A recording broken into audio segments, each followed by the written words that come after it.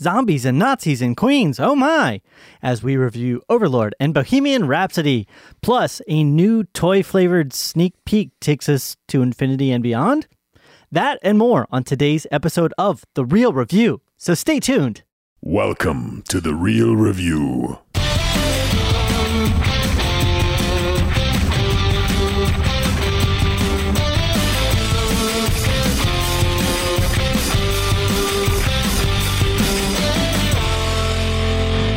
Welcome to The Real Review, sponsored by Parametric and Lazy Ape Studios, where you get some of the latest happenings, real thoughts, and perspectives in the world of film and television. I am here with Matthew Pikachu.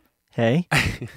You guy. Everybody, I'm here with I Choose You, Joel Cunningham. Heyo, I'm Yep. the wiener. That is based upon a trailer that we recently had the opportunity to see and premiered.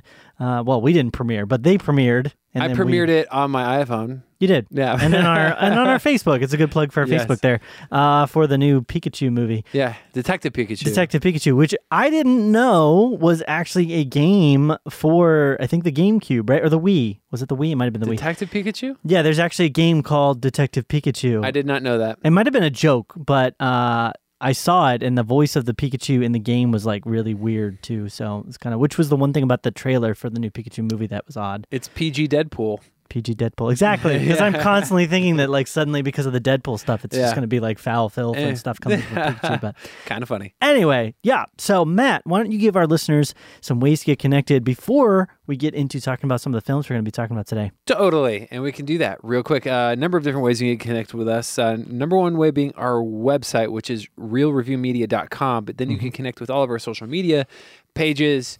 places there, which is Instagram, Twitter, Facebook at Real Review Media, and then also youtube.com/The Real Review to catch these videos and other videos, whatever videos, and that fun stuff. Feel free to email us at realreviewmedia@gmail.com as well. So boom. Perfect. Yep. I just want to say as well, real briefly, just apologizing to everyone. Yes. We've had a bit of a hiatus going on for reasonable reasons. Yes. Which is that, Matt, you took on a new job. Yes. And it's made your life craziness now. Yes. So want to apologize for that. We do our best here on the show to put out content on almost a weekly basis, right? If not more often than that.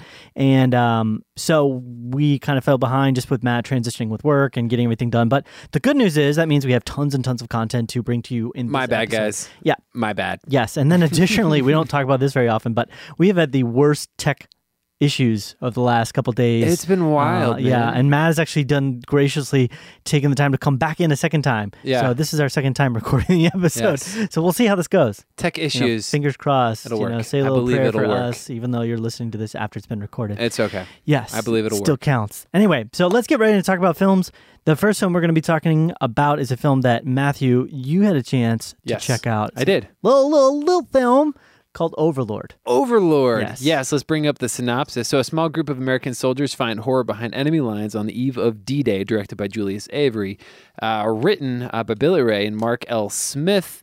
And this is under the Bad Robot production, which is J.J. Abrams' production group, which for a long time, people thought this was going to be another Cloverfield movie, but that is not the case, good people. This is starring Jovan Adepo, Wyatt Russell, Matilda Olivier, Pilu Abze. Okay. Anyways, I can't pronounce all your names. I'm sorry. I love all of you guys in this movie. Anyways, so Overlord. This movie is exactly as portrayed in the trailers. Yeah. It's an intense war film, World War II, day before D-Day.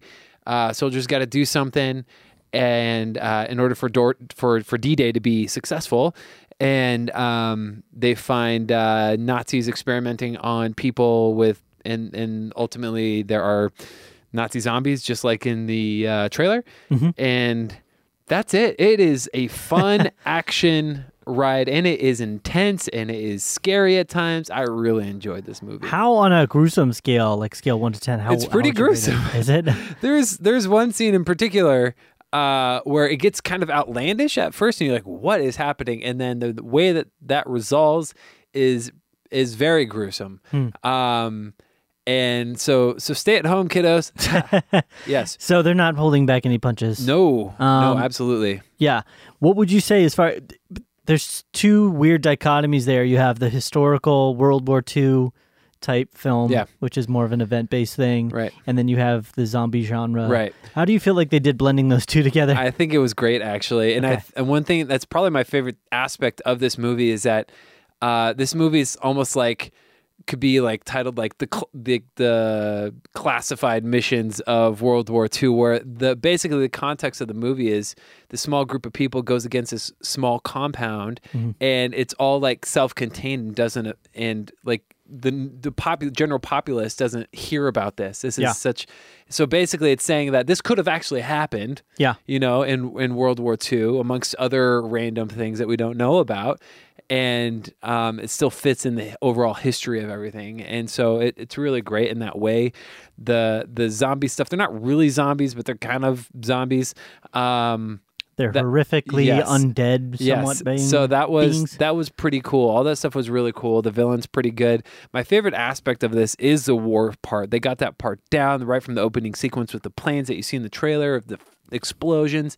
Super intense. And then all the gunfights, the guns are loud and in charge, kind of like what you would hear in a Christopher Nolan movie. Yeah. And it was overall, it was great. The pacing is wonderful as well. There's not a lot of like slow moments. It's like bam, bam, bam, bam, right through the movie. It's really good. Yeah. What, as far as acting, as far as casting, there isn't a lot of people that I recognize personally on the project. Which I will say these kind of Bad Robot. Bad Robot. There we go. That's a plug for another company that I know, local guy. Hey-o. They tend to often they'll have like one or two really big names, and then they throw in a lot of people that are kind of like lesser known. Right. How do you feel like they did with that? I felt like they did really well. Most of these people are relatively unknown. Yeah. With the exception of one of the people. I actually really do. I thought the lead, Giovanna Depo, I think it was incredible as like a conflicted, integrity-filled like soldier. And then Wyatt Russell, who I didn't know until right beforehand, is the son of Kurt Russell. Oh, that's awesome. And he is fantastic. And I was reminded of that too because he also played in actually a really good episode of Black Mirror that I enjoyed where he's like a game tester. And that whole thing that transpires with him is so good. His intensity. Yeah. And that was a crazy episode. There are times. There's a lot of them on Black Mirror. Right. There are times in this movie where you look at his eyes, you're like, dang, that is Kurt Russell. Like it looks like him. And he's so good. His intensity in some of the smaller moments. And it was just incredible. Across the board, everybody was really, really great. There wasn't a time where I was like, that guy's a weak link. Everybody did a really solid job. Yeah. Very do you impressed. think they set this up for kind of ongoing? Like, are they trying to do a world building thing, or is this more of just a? It's self-contained. Okay. At the same time, I could see them doing like another Overlord film, like a sequel. It could just be something that happened during World War II. Straight to Netflix. No, hopefully they've not. done with the... No, that didn't work with that Paradox movie. Yeah. But the they could just be like, hey, well, here's another story you didn't know about that happened during World War II. That kind of a thing. I could easily see that happening. Yeah. It was good. There's not a lot I have to say that are negatives. It wasn't like an amazing movie to where it's going to get like Oscar nominations, but one of the more enjoyable movies I've seen over the year. I'm going to actually rate this thing. I'm going to give it a 90. No, wow, 90 is pretty high. I really enjoyed it. That's actually surprising. I want to see it again. Mm-hmm. Yeah. It really came across to me as like a cheesy popcorn horror flick type thing. So to know that it's hitting that high level. It's definitely a popcorn movie, but like I had just a fun time watching it. The experience you had. Those fun movie-going experiences are kind of rare these days, So well, I would say this, and this will kind of be the last thing, we'll move on, but Nazi zombies are kind of like, they've been culturally popular in some ways, but I kind of personally felt like they'd waned a little bit. I mean, they'd been featured in a few video games, probably most recently Call of Duty with Nazi zombies in the game, and then they had a couple movies I saw on Sci-Fi Channel, Sci-Fi Channel. Yep. So it was surprising that they were going to do this at this point. And I was like, well, there goes Hollywood again, trying to go with the curve that's like super outdated already. But that's cool. Yeah, it's really good. I enjoyed it. I'll try and check it out. Bam. Cool. Well, then we will move on to our next film, which I'm going to take this one for now. Do it. But we'll both talk about it. Yep. This is a film called Bohemian Rhapsody. The synopsis for this: a chronicle of the years leading up to Queen's legendary appearance at the Live Aid 1985 concert, the year I was born, Matt. The year I was born. It's great. 1995. It's weird that they're chronicling stuff that is from my birth year now. It's very odd to me. It's directed by Bryan Singer, and it stars pretty good cast. Rami Malek, Freddie Mercury, Lucy Boynton. I don't know if it's Boynton, Mary Austin. Sounds great. Gwilym Lee. Yep. Brian May. Absolutely. Ben Hardy, Roger Taylor. Totally. Aidan Gillen, John Totally Reed. got it. It's not gonna get annoying. Mike Myers made a surprise resurgence as Ray Foster. It's actually very meta appearance. Yeah, because he was kind of a humorous role in the film, and he's, that's where he's come from, his bread and butter. But he's been gone. I feel like he's maybe trying to make a little bit of a comeback. He's and stuff. dipping his toe in that dipping water. his toe in the water and see what people. So this was kind of nice for him, I think, because it was a humorous role, but it wasn't like overly humorous. It was and more. he just wasn't 100% situational recognizable either. No, they did a pretty extensive job on the makeup. Yeah. I will say one thing about this film, just at the get go. The hair and makeup stuff was just okay to me. Okay. There was definitely some parts with Rami, where it was like, okay, that's definitely fake teeth. Like they were a little too buck-toothy. Were they? A little bit of times, and some of it was just like, okay, this is just very. I don't know. It didn't blend in. Didn't feel like it felt like they were trying to show. Look at these things. Look at these outfits. Look at these. Look at his teeth. Yeah, people are going to be out there and be like, it's Queen. It's Freddie Mercury. Of course he's going to be flamboyant like that. Right. But I don't know. It just felt overly fake. Less than flamboyant. It felt fake. Okay. I got that. I get some of that. The story itself, the film itself, I really enjoyed. I think that there were some elements from it that were different than what I was kind of hoping would have been there. I love me a biopic. We've talked about that. Yeah. I love going into film and seeing the story of a person kind of overcoming or failing, and growing through it, or having horrible things unfortunately happen to them, but learning from it. I love those types of films. And this turned out to be a biopic, but it was like, it almost felt like 60% biopic, or almost like 50-50. It was like 50% biopic, 50% Queen music. Right. It was like a performance movie with elements of Freddie Mercury's story throughout. And that's where a lot of my problems lie with the movie, basically. Okay. Yeah, so why don't you give your thoughts? So first of all, overall, I liked it. It was fine. I didn't think it was great, but I didn't think it was bad either. It was slightly better than mediocre. Yeah. Because I thought there was a good amount of enjoyment to be had. I thought all the music stuff was awesome. Yeah. That was my favorite part. Just hearing all the music again in the theater is a really, really cool experience. And then I was singing along. All the elements where they're like recording the music or coming up with the songs, all that stuff is great. And the band's interacting, especially when they're recording Bohemian Rhapsody, at the farm, and just kind of everything that they have. All that stuff is really, really awesome. I loved every moment of that. I feel like the title Bohemian Rhapsody is misleading because that's not really what the movie's about. Yeah. It's more, it could have been called Freddie Mercury, or something like that, because it's more about him and his journey. Yeah. That's the majority of it. All that stuff, though, I felt like was a little melodramatic at times. Yeah. Kind of like, I remember kind of giggling to myself when he's looking sad at one point, and like this like soft music comes into the. I was like, "What? That's like a Lifetime movie." I was like, buck teeth probably didn't help with the melodrama. Weird. Yeah, it felt really weird to me. And his teeth are taken out. It didn't. Yeah, it just didn't. It didn't vibe for me. It did for a lot of people. I know a lot of people that love this movie. Yeah. Well, don't want to interrupt too much. Keep your thought. But it was directed by Bryan Singer, and I've had a very hit or miss experience with Bryan Singer. Sure. Some great stuff, some awful. And the one thing I will say about him is he does good action. Yeah. But I've never seen him do very well with a This is, I think, his first biopic. I've never seen him do well with really good dramatic tension. He also wasn't on the project the whole time either. Oh, yeah, that's true. Yeah. But his stuff tends to be a bit melodramatic at times. I remember some of the scenes from some of the X-Men movies and stuff. And there's definitely moments of that. I mean, one of the scenes that stands out, spoiler warning a little bit, but like, the scene with the lamp, where he's standing in the window, just like staring up, and the soft music is playing, and he's like clicking the lamp on it, and it's like, okay, like I get it, you know. Yeah. I felt like that way just with a lot of stuff, and I was conflicted because I loved all the music stuff, but didn't feel like the drama really rose to that same height. Yeah.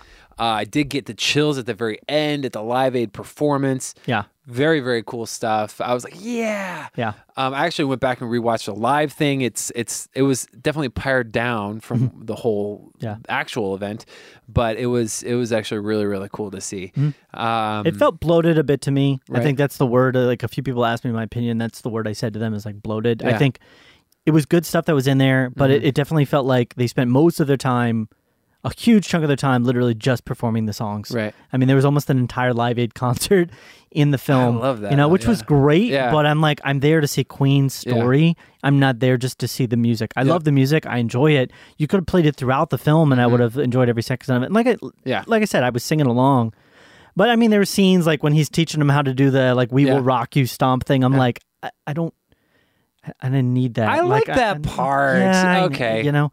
Okay. I'm like, just show me some more like tension. Show me the reasons. I'm a musician, so I think maybe that's why I'm like, I like all the studio stuff. Yeah. Lastly, I mean, I know that they did this because they had to tell a specific story, but there's so much more to Queen's story. There's so much more that they changed. They altered things to look a certain way. I mean, even how the band formed, the fact that when they were growing and becoming as successful as they were, you know, Freddie Mercury wasn't the only one to leave at times and go to his own solo albums. Right. They were all doing their own content at times and mixing and doing different stuff.